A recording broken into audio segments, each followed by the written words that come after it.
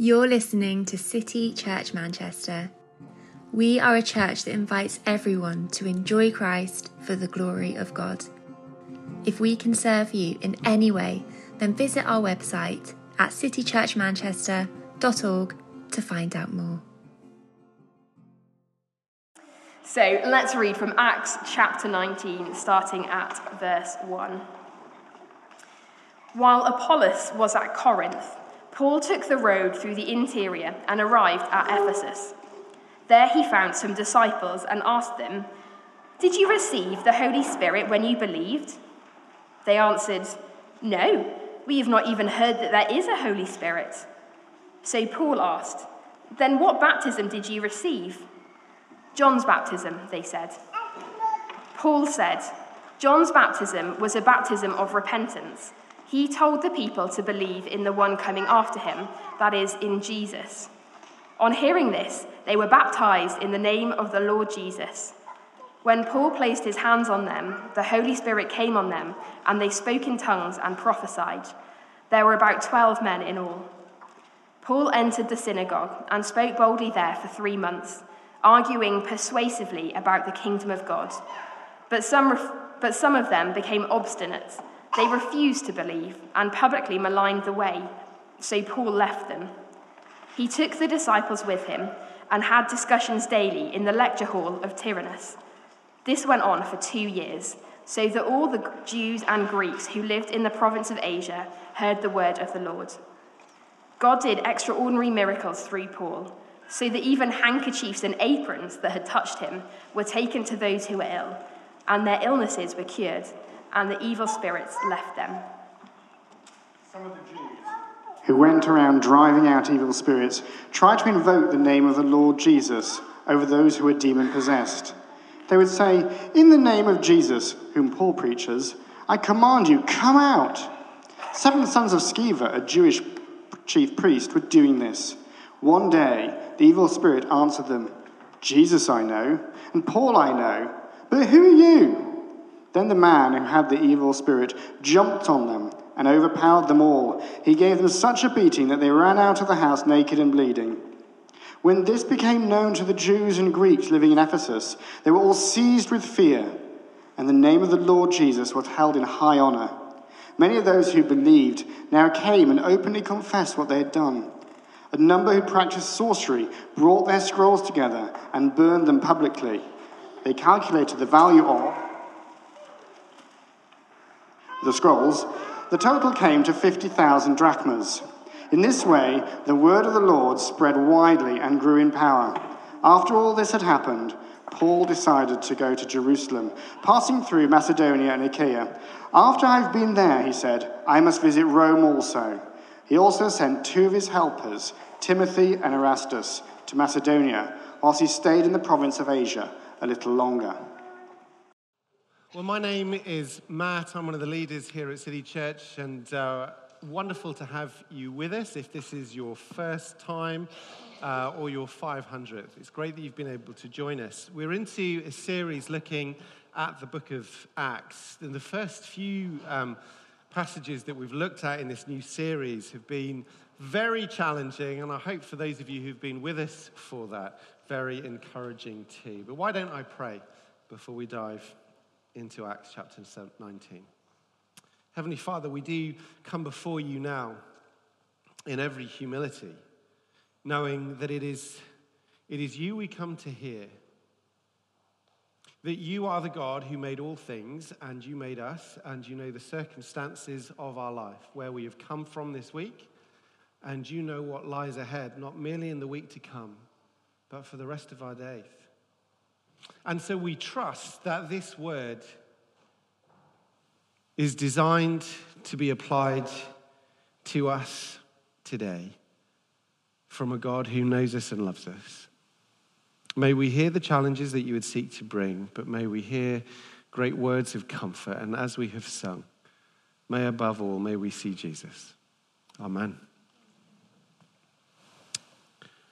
Well, there's a particular word that I know of that will strike fear into the heart of any teacher here in this room. I wonder if you can guess what it is. It's the word Ofsted. That's right. For those of you who don't know what that is, Ofsted is a government group of inspectors that goes round looking at schools, deciding on whether they're good or bad. Now, before I was a church leader, I was actually a teacher in a secondary school. And one of the schools I taught in was a school in North Liverpool. It's a fairly kind of rough and ready school, but they were not ready when the Ofsted inspectors called. You were only given a few days' notice back then. And so the teacher, I was only a trainee teacher at the time, my experienced and wise teaching mentor was so panicked by the fact that Ofsted were coming for the very simple reason he hadn't marked any of his class's books over the last year. And so my role over the days that Ofsted were in the school was to basically be sat in one of those teaching cupboards. Do you know the ones I'm talking about? They're no bigger than a broom cupboard. They've got no windows. They're just full of shelves. And there was I for a few days of the Ofsted inspection, sat in the dark with a flashlight marking a year's worth of English books. That was my experience of Ofsted. But you know, Ofsted, their goal is to reveal healthy schools and to expose false places that claim to be institutions of education. Why does it matter? They've been in the press a lot very recently. Well, it matters because a healthy school increases the likelihood of a child having a healthy life. So let me ask you a personal question this afternoon. Would your life be exposed under the inspection of a spiritual Ofsted? Would your life be exposed under the inspection of a spiritual Ofsted? The reason it matters is because faith only has two categories. Either it is authentic or it is false. And that's what we're going to be looking at today from Acts chapter 19. The context of this particular chapter is the Apostle Paul is a Christian missionary, and his role is to take the good news of Christianity right across the Roman Empire. And you heard from the reading just a few minutes ago that you can quite clearly see Acts chapter 19 is something a little bit special, isn't it? If anyone says the Bible is boring, you can quite clearly see that they've never read it, because there's loads in this passage, and we're going to seek to work through it. You see, Ephesus is the city that Paul comes to, and Ephesus considered itself to be a spiritually lively, spiritually healthy place. It had a reputation for spirituality more than a craft tent at the Glastonbury Festival. Ephesus was the place to be if you considered yourself spiritual in any way.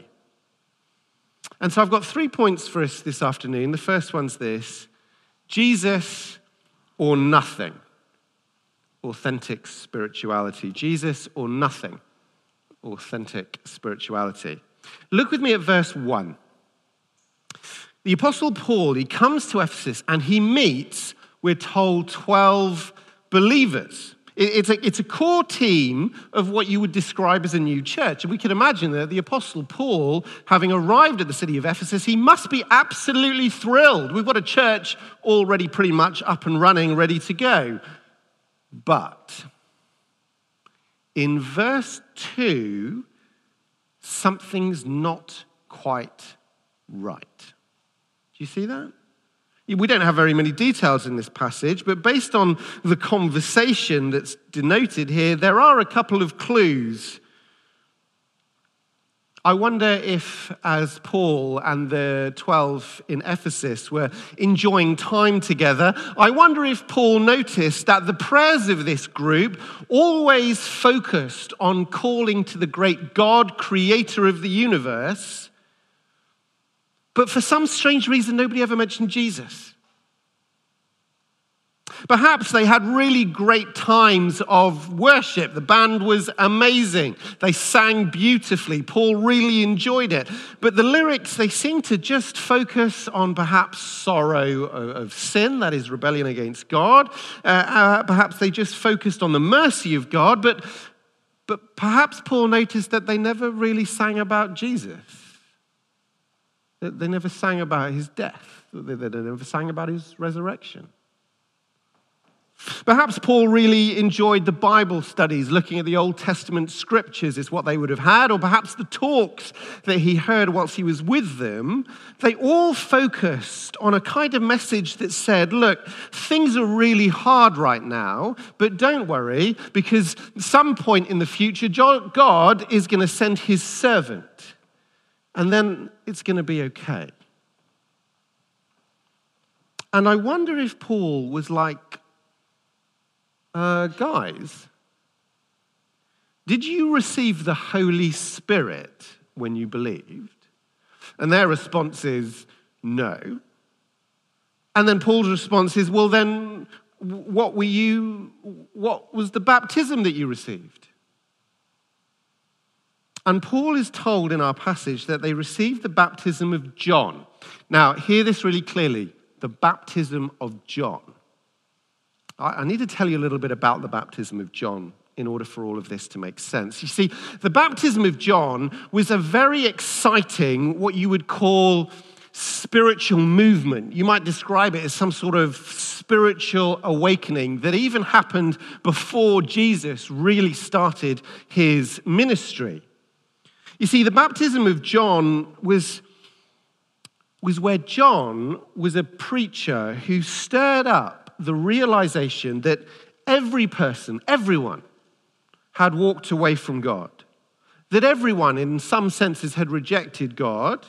And therefore, John was teaching that everyone in their own way was responsible for the brokenness of the world. That's what John was teaching. And John's baptism was an absolutely revolutionary movement. It was inviting people to say, hey, you've got to take responsibility for the brokenness of the world, at least your part in it. You can't just live a life where you're blaming other people because things aren't as they ought to be. You've got to put your hand up and say, actually, there's something wrong within me. And John challenged them that you cannot be your own savior. John challenged them and said, you can't just find the good deep within yourself and bring that out and then you'll be fine. John taught, and this was the game changer at the time, he taught that actually God was going to send a savior to fix you because you couldn't do that yourself. God would send a savior was John's message, and that's what people were baptized in. That was the mark that you were owning the responsibility for the brokenness, your sin in the world. And as a mark that you were waiting for God to send his Savior, whoever that would be, you would get baptized. That is the baptism of John. So does this help us make a little bit of sense of what's going on with this Ephesus 12?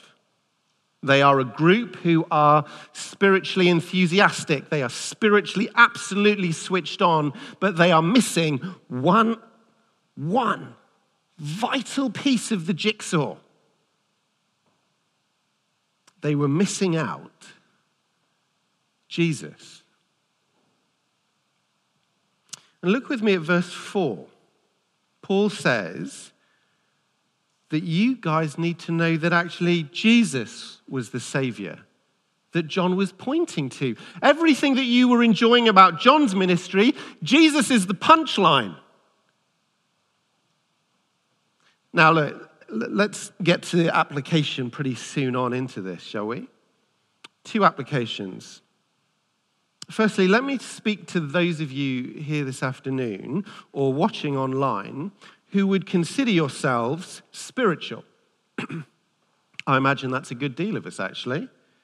Perhaps you're even sympathetic to Christianity. Maybe you don't call yourself a Christian, but for you, you would say that there is something more to this world than just what we see around us. There's something bigger, something more purposeful, something more beautiful. Perhaps for you, in your world, in the way that you see, the way that life is, that there is something really attractive about the ancient paths, about the traditions, about faith, about ritual, about temple, about eternity. All of that stuff kind of appeals to you. Perhaps for you too, there is a belief that the world really isn't as it ought to be. And you're quite happy to put your hand up and say, actually, I'm not going to blame others. I'm going to say that I'm partly responsible and that there is a darkness within me that needs to be healed. Perhaps you might even go as far, if you were pushed, to say, look, I'm even sympathetic with the God of the Bible. I love the wisdom that you read in the Christian teachings of Scripture. Actually, I find the teachings of the Bible very profound to me in a very deep way. I wonder if I'm describing you. But let me put this as sensitively and as clearly as I possibly can. Without faith in the Jesus of history, who's described in the Bible as the Savior who lived the perfect life and died for the forgiveness of our sins and who rose again to guarantee eternal life, without faith in him, your Christian sympathies, even your right instincts, are no more helpful to you than getting 4 out of the 5 lottery numbers correct and pleading that they give you £50 million. Close isn't enough. Saving faith is Jesus or nothing. Look with me at verses 4 and 5. Only when they recognize Jesus for who he actually is, the Holy Spirit, we're told, that is God himself, comes to dwell within them. And he comes immediately. Do you see that? And their world is turned absolutely upside down and changed forever. In fact, the description of the guys speaking in tongues, that is, talking in languages that have never been learned, or prophesying, that is, applying God's truth with an insight beyond their experience or understanding. Well, the reason that this is the particular expression of the Holy Spirit in the lives of this group from Ephesus is because, and I love this, it's meant to echo a moment in Acts chapter 2. Do you remember in Acts chapter 2? In Acts chapter 2, the disciples and the believers, they're in Jerusalem. They're all gathered in the upper room waiting for the Holy Spirit to come as Jesus promised. And then all of a sudden, the Holy Spirit comes down upon them. They have flames of fire on top of their heads. And then they go out into the streets of Jerusalem, speaking in languages they have never learned, talking and praising about Jesus, so that people hear the words of God and their lives are transformed. That's what happened back in Acts chapter 2. And what we see in Acts chapter 19 for this group as a marker that their faith is now real, that it's now authentic, is the same thing happens. What happens in 19 is meant to echo Acts chapter 2 so that we can look at this and say, this is the real deal. These guys now have authentic faith. That's the first application of this. Second application. Let me speak to those of you here today who would claim to be Christians. You claim to be Christians, and yet you doubt whether your faith is actually authentic. In fact, you're reading this passage and you're slightly worried that you are just as misguided as the 12 guys in Ephesus before Paul arrived on their doorstep. I understand why you may fear that, because actually doubt is a natural part of what it means to be a Christian. And when you see the spiritual fireworks in Acts chapter 19 that affirm the Holy Spirit has come upon these brand new believers, well, it can easily make you wonder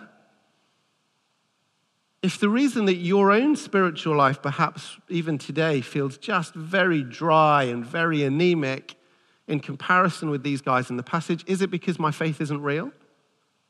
is because I'm doing something wrong. Perhaps I'm not authentic.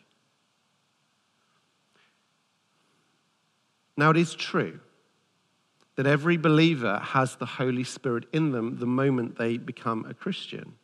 And look, for some, it is evidenced by gifts such as speaking in tongues or prophecy. And there will be a small number of you here today for whom God's kindness to you is that the Spirit of God within you has bestowed upon you the gifts of prophecy or speaking in tongues as a marker of God's presence within you. For some, that will be true of you. However, for all of us who are Christians, the Holy Spirit produces fruit in our lives. This fruit is meant to testify that actually the Holy Spirit is authentically within us. The Holy Spirit within us powerfully removes old ways of living and transforms us to be more and more and more like Jesus. You see, the Christian is not the finished product. The Christian, if you will, is like a ruined cathedral full of scaffolding that over an entire lifetime is being gently and slowly restored moment by moment in greater levels of beauty and wonder and awe, but we are not a finished product this side of the new creation. In a letter Paul wrote to another church in a place called Galatia, he lists the fruit of the Spirit that Christians should expect to see. He says there, love, joy, peace, forbearance, kindness, goodness, faithfulness, gentleness, self-control. So if you want to see the evidence of an authentic faith, that is evidence of the Holy Spirit of God at work within you, even today, well, look at your life for evidence that these fruit, this behavior, these mindsets are present within you. Just over a week ago, the well-known author and pastor Tim Keller sadly passed away. And I know many of us have listened to his talks and have read his books and have found him very, very helpful. And there's always one thing that Keller taught that has always stuck with me. And it was when he was talking about the fruit of the Spirit, evidences of the Holy Spirit in the life of the believer. And he cautioned this. He said, don't make the mistake of seeing the defaults of your personality as evidence for the Holy Spirit active within us. Rather, look to where you have acted contrary to your instinct. What he meant is this: if you are a natural, by personality and temperament, a very gentle, calm person, look in your life for markers of when you have shown the courage to get into conflict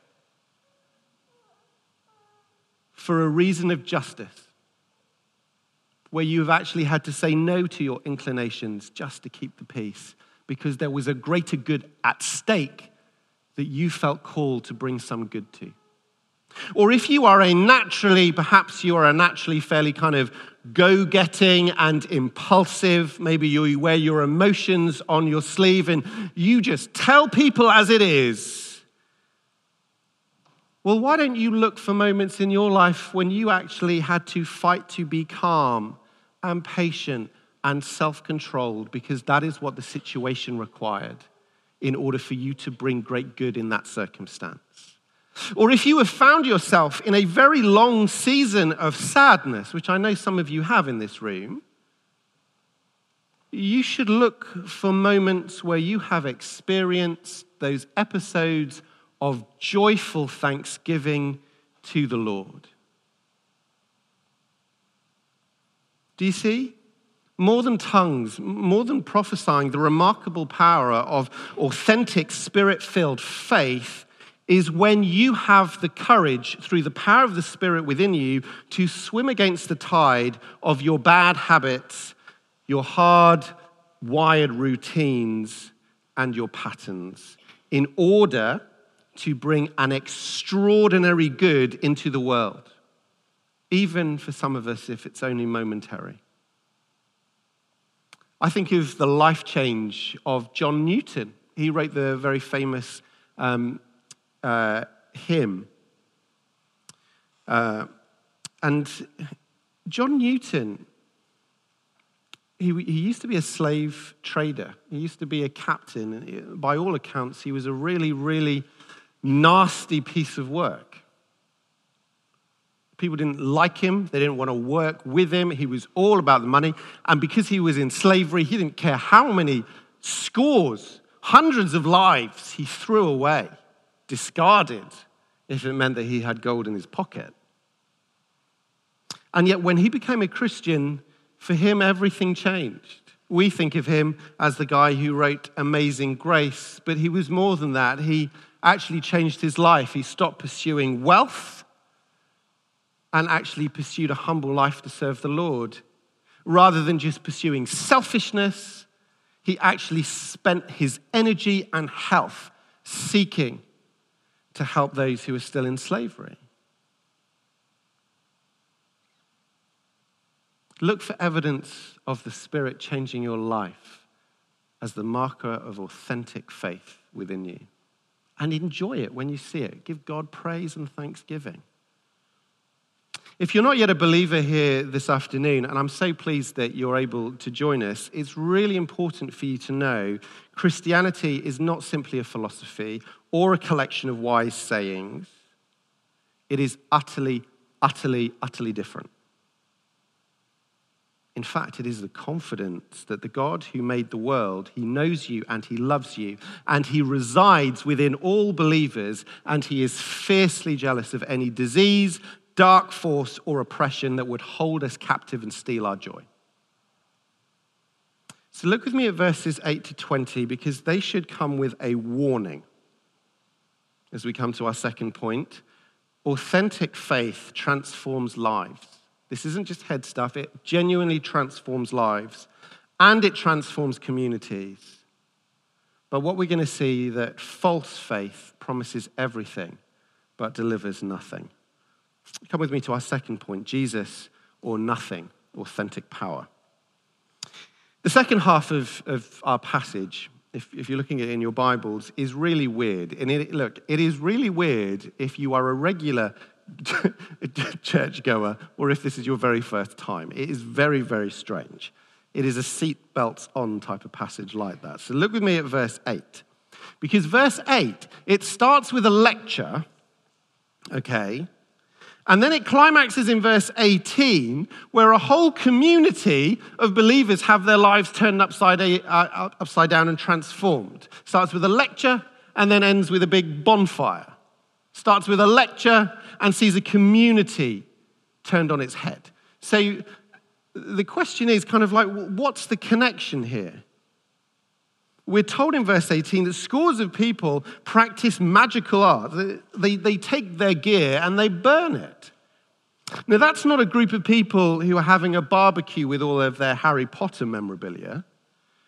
Actually, it's the equivalent of probably thousands and thousands of pounds worth of books on our equivalent today of manifesting or crystals or astrology or horoscopes, all getting rid of that material permanently, symbolizing that they are part of a new community of people declaring that the only supernatural power that they will put any dependence on for their future is that of God. In other words, they're testifying by this big bonfire, it's Jesus or nothing. But remember, it starts with a lecture and then it ends in this very radical bonfire. What is going on? And if you could figure out what the steps were between a lecturer and then this life-changing, community-transforming bonfire, if you could figure out the steps, wouldn't that change your life?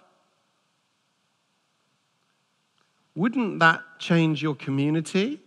Isn't that exactly the type of transformation we're looking for in this church? Well, let me take you through 3 steps that take us from a lecture to a bonfire. Step 1, look with me at verses 8 to 10. explore the gospel. It really should say explore the gospel thoroughly.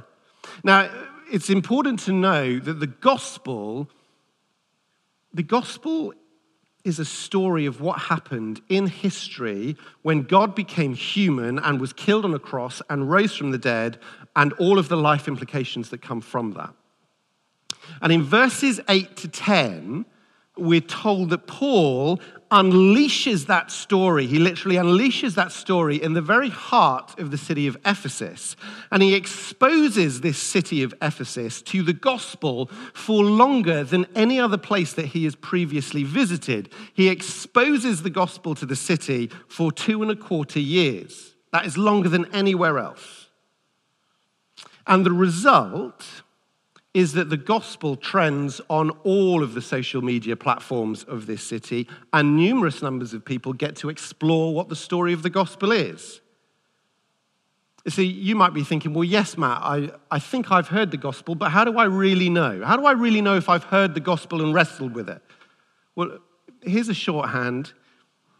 If you still think that Christianity is all about following rules in order to get right with God, then you haven't heard the gospel. I'm just putting that out there. Step 2, verses 11 to 12. Look with me at verses 11 to 12. I've titled it Watch for the Fireworks, but it could quite easily be Watch for the Unexpected Fireworks. Do you see verses 11 to 12? The first reading of these verses is blatantly bizarre. Cloths from Paul seem to be more effective than your average turmeric shot that I believe is very popular in Manchester right now. Now, these cloths that are described, they're likely to be sweat rags from Paul, literally sweat rags. And these rags are taken round and people are touching them, which is frankly disgusting from my perspective, and yet people are being healed. We're told that all number of diseases and illnesses, people are being healed just by touching these sweat rags from Paul. Now, look, this makes absolutely no sense until you realize that this is another echo. It's another echo. And it's an echo to a famous moment in Jesus' ministry in Mark chapter 4, verse 27. Which describes there's this woman who has been internally bleeding for years and years and years. No doctors have been able to help her. And she's in a crowd and Jesus is passing by and she puts out her hand and she just touches his robe. Just touches the cloth. And because of her faith, she's healed. Just there and then. That's what this is meant to be echoing. Again, it's another echo of what happened in the past to show what's going on in Ephesus. This is real. This is bona fide. This is authentic. So how might this apply to us? Well, simply this. When the gospel goes out to a community, when the gospel is thoroughly taught in a community, you need to watch for indirect explosions of God's gracious power. Indirect explosions of God's gracious power. Because you'll notice when the gospel goes out, when the story is told, you'll most likely start seeing remarkable things happening around it. There's lots of examples that I was thinking that I could share with you on this one, but one that particularly lands on me is when I was a student at Lancaster University, we had planned, when I was part of the Christian Union, a barbecue. I mean, this is great barbecue weather. I'm sure some of you are taking advantage of that. Well, we had planned a barbecue for 300 people at the university. We had invited them along. They'd all paid about £3 for their burgers and sausages, and they knew that there was going to be a gospel talk. We had got someone in who was brilliant, who was going to come and share the gospel with this 300-strong crowd of our friends and study colleagues from university. They would have great food, they'd have great chat, but most of all, they would hear the gospel. That's what we were excited about. Gospel was really going to go out to the campus at Lancaster. On the day of the actual barbecue, the day that we'd planned for all of these people to actually hear the story of the gospel, well, we were told by the caterers that there'd been a terrible mistake, and I'm afraid the industrial barbecue would not be coming. And we were gobsmacked. This was hours before 300 people were descending to hear the message of Jesus, but there would be nothing else that they expected. The hospitality of the food, the barbecue, the party, the celebration, gone. So we prayed, and we sent one group to the side, and we said, "You just got to pray. Just got to pray." Suddenly, we got a phone call. And it was from one of the local church leaders. He said, "We just heard about the situation for you guys. It just so happens there's been a church's barbecue in Lancaster City Centre this week. We've got a whole bunch of large industrial barbecues. We can bring them over to campus right now. Would that be useful?" We said yes. Someone else said, "Well, we should go and get the food then. We'll go to Sainsbury's." So we sent a group to Sainsbury's. Pick up what you can. They went to the manager of Sainsbury's. It was on a Saturday. They went to the manager. They said, "Look, we planned this barbecue, 300 people coming. The caterer's cancelled on us. What do we do?" He says, "Like, I will give you some of my employees. They will go round with some baskets and trolleys. You guys can put as much meat and as bread in the baskets as you want. The meat's on us. You just pay for the bread." Wow. That day, the gospel went out. It was a wonderful telling of the gospel to those university students. Those 300 came, they heard. But God, in his kindness, brought a whole firework display of other wondrous kindnesses to demonstrate his goodness and his generosity. Now, I'm not saying that happens all the time, but often that is the case. When the gospel goes out and is thoroughly explored, you'll often see in the life of the community a number of other very special things happening, just like that happened in Acts 19. Well, come with me to step 3. But actually, there is an application before we get there. When you hear that, I wonder if there's two choices. You can either go, "Yeah, that's good for you, but that'll never happen to me."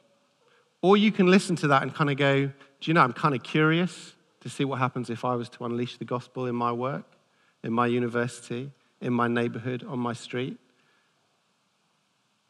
And I would encourage you to take that second option. Just pause for a moment and ask yourself the question, how curious would you be to see the gospel unleashed amongst those you live, work, and study with? And if you're curious, why don't you have a go? Take it out for a ride on a coffee, a barbecue, or even a cheeky Nando's with friends, and see what the Lord might do through it. Okay, come with me to step 3, verses 18 to 20. This one's called Change Your Life. It's all about life transformation. We've started off at the lecture. We're here at the bonfire almost, aren't we? I want you to see that the bonfire of supernatural stuff, of magic books and spells, is actually more relevant to you than you would first imagine. You see, the supernatural tools that help you manipulate God or the spirits or the fates or the universe or whatever it is our culture talks about are really only tools to help you cope with the anxiety of living in a chaotic world by trying to control it. That's what magic is, isn't it? Magic is manipulation through words or actions or willpower. Now, you may have nothing to do with magic. You may be an absolute muggle, but my guess is that you probably have your own methods, don't you? To cope with anxiety. You probably have your own methods to try and manipulate and control the universe around you. For you, it could be drink, it could be drugs, it could be relationships, it could be overwork or underwork, overeating, undereating, people-pleasing, I don't know. Whatever it is. What we see with the bonfire in verse 18, with all of these lives being changed to give all of that away, is that the power of the Holy Spirit at work in the life of believers, when it's unleashed through belief in Jesus, is strong enough to free you from your unhealthy coping mechanisms. It is strong enough to free you from those things that you are putting a supernatural weight upon to help you thrive in a very painful world. Verse 18 reminds us those cycles of misery that we feel trapped in actually can be broken. Isn't that good news this afternoon? Do you see the power of the Spirit as the authentic gospel of Jesus Christ is unleashed amongst a community over a period of time? It changes people, it changes communities. That is exactly what we want to see in this church. And my guess is that is exactly what you want to see in your own life. But notice how different this is to fake Christianity. There are false prosperity churches littered right across this city, and they all tell you that actually authentic Christianity means that you can tighten your grip on having more wealth. Look in our passage, authentic Christianity sees people release their hands of pursuing wealth. They disadvantage themselves by approximately, 50,000 drachmas. Can you see the difference between false Christianity and authentic Christianity? It's not about the money. And then we come to the example of the exorcists, don't we? The Ghostbusters team of 7 who claim the power over Jesus. And yet, notice, because they have no authentic faith, it makes no impact. In fact, the detail that this passage goes into, it tells that they're the sons of Sceva, the high priest. This is meant to be embarrassing. It's meant to be humiliating. They came with so much power and education. They should have, on paper, been able to transform this person and do the exorcism, but they can't. And they're sent out broken and bloody and bleeding and naked and utterly, utterly humiliated. Making the point that the Holy Spirit is so powerful that he can take Paul's sweat rags and heal diseases, where this educated bunch of elites can do nothing. Jesus or nothing. Authentic spiritual power. We're about to finish, but I wonder if some of you are thinking, really? Is that all he's going to say about the demon possession? Because that's the really weird bit in this passage. There is something that I want to kind of finish on with that picks up on that. It's our final short point. Jesus became nothing. Authentic love. The theme of this talk this afternoon has been all about putting your trust in the authentic Jesus. We began with a group in Ephesus who thought they knew Jesus, but they really didn't. We have this group of this 7 educated, high-profile people, the sons of Sceva, who thought they had the power to wield on Jesus, but they didn't. And so this passage is really all about Jesus and how he continues to act through the power of the Holy Spirit even today. So I guess the question to finish on quite rightly is, what do we need to know about this Jesus? Now, for those of you who aren't Christians here today, what is the one thing, if you could walk away with knowledge of Jesus, what is the one thing that you would need to know? A number of years ago, I was working in a homeless cafe and I met a man who claimed to be possessed by a demon. He said that he was an agent of Satan in the city of Liverpool where I was working at the time. And he told me that his job was to serve the devil in every possible way, causing disruption, hurt, and pain. And his favorite way to do it was by lighting fires. It was a very creepy conversation. And the weirdest bit was just as he was leaving, he said, "Oh, by the way, you need to see a doctor about your chest infection." Funny thing was, I was fine. I didn't have a chest infection until 2 days later. It's weird, right? Isn't that creepy? Now, call it psychosomatic. Call it a good guess. Call it, I don't know, all sorts of challenges that that person may be going through. If that was actually true, doesn't it make you feel a little bit of a sense of relief that if Jesus could go head to head with someone like that, then we're fine? Actually, there's a moment in history where Jesus does come face to face with the greatest scheme of dark supernatural forces ever assembled. These dark supernatural forces had actually put in place a trap to undermine and destroy God's plan for bringing goodness to the world.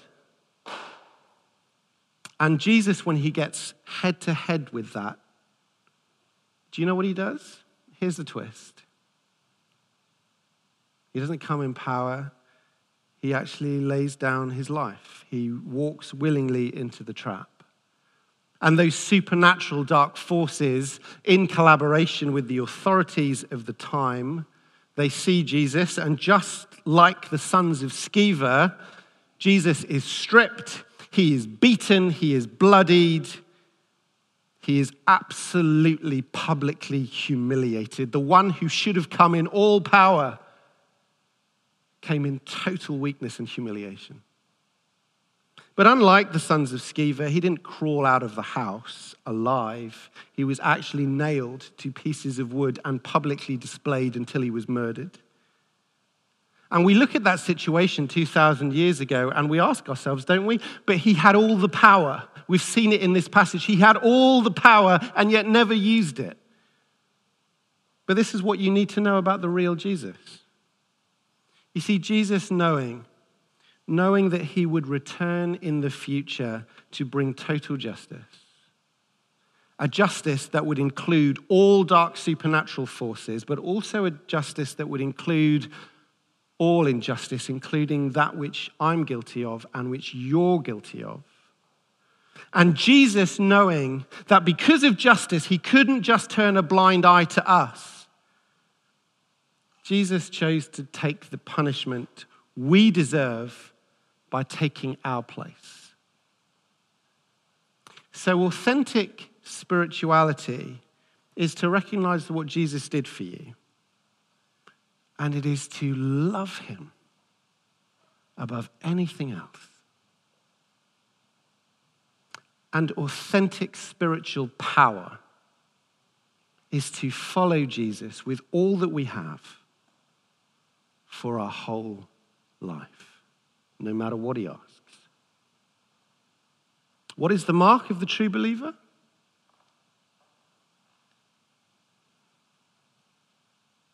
It is to know in your heart of hearts that it is Jesus or nothing. Let's pray.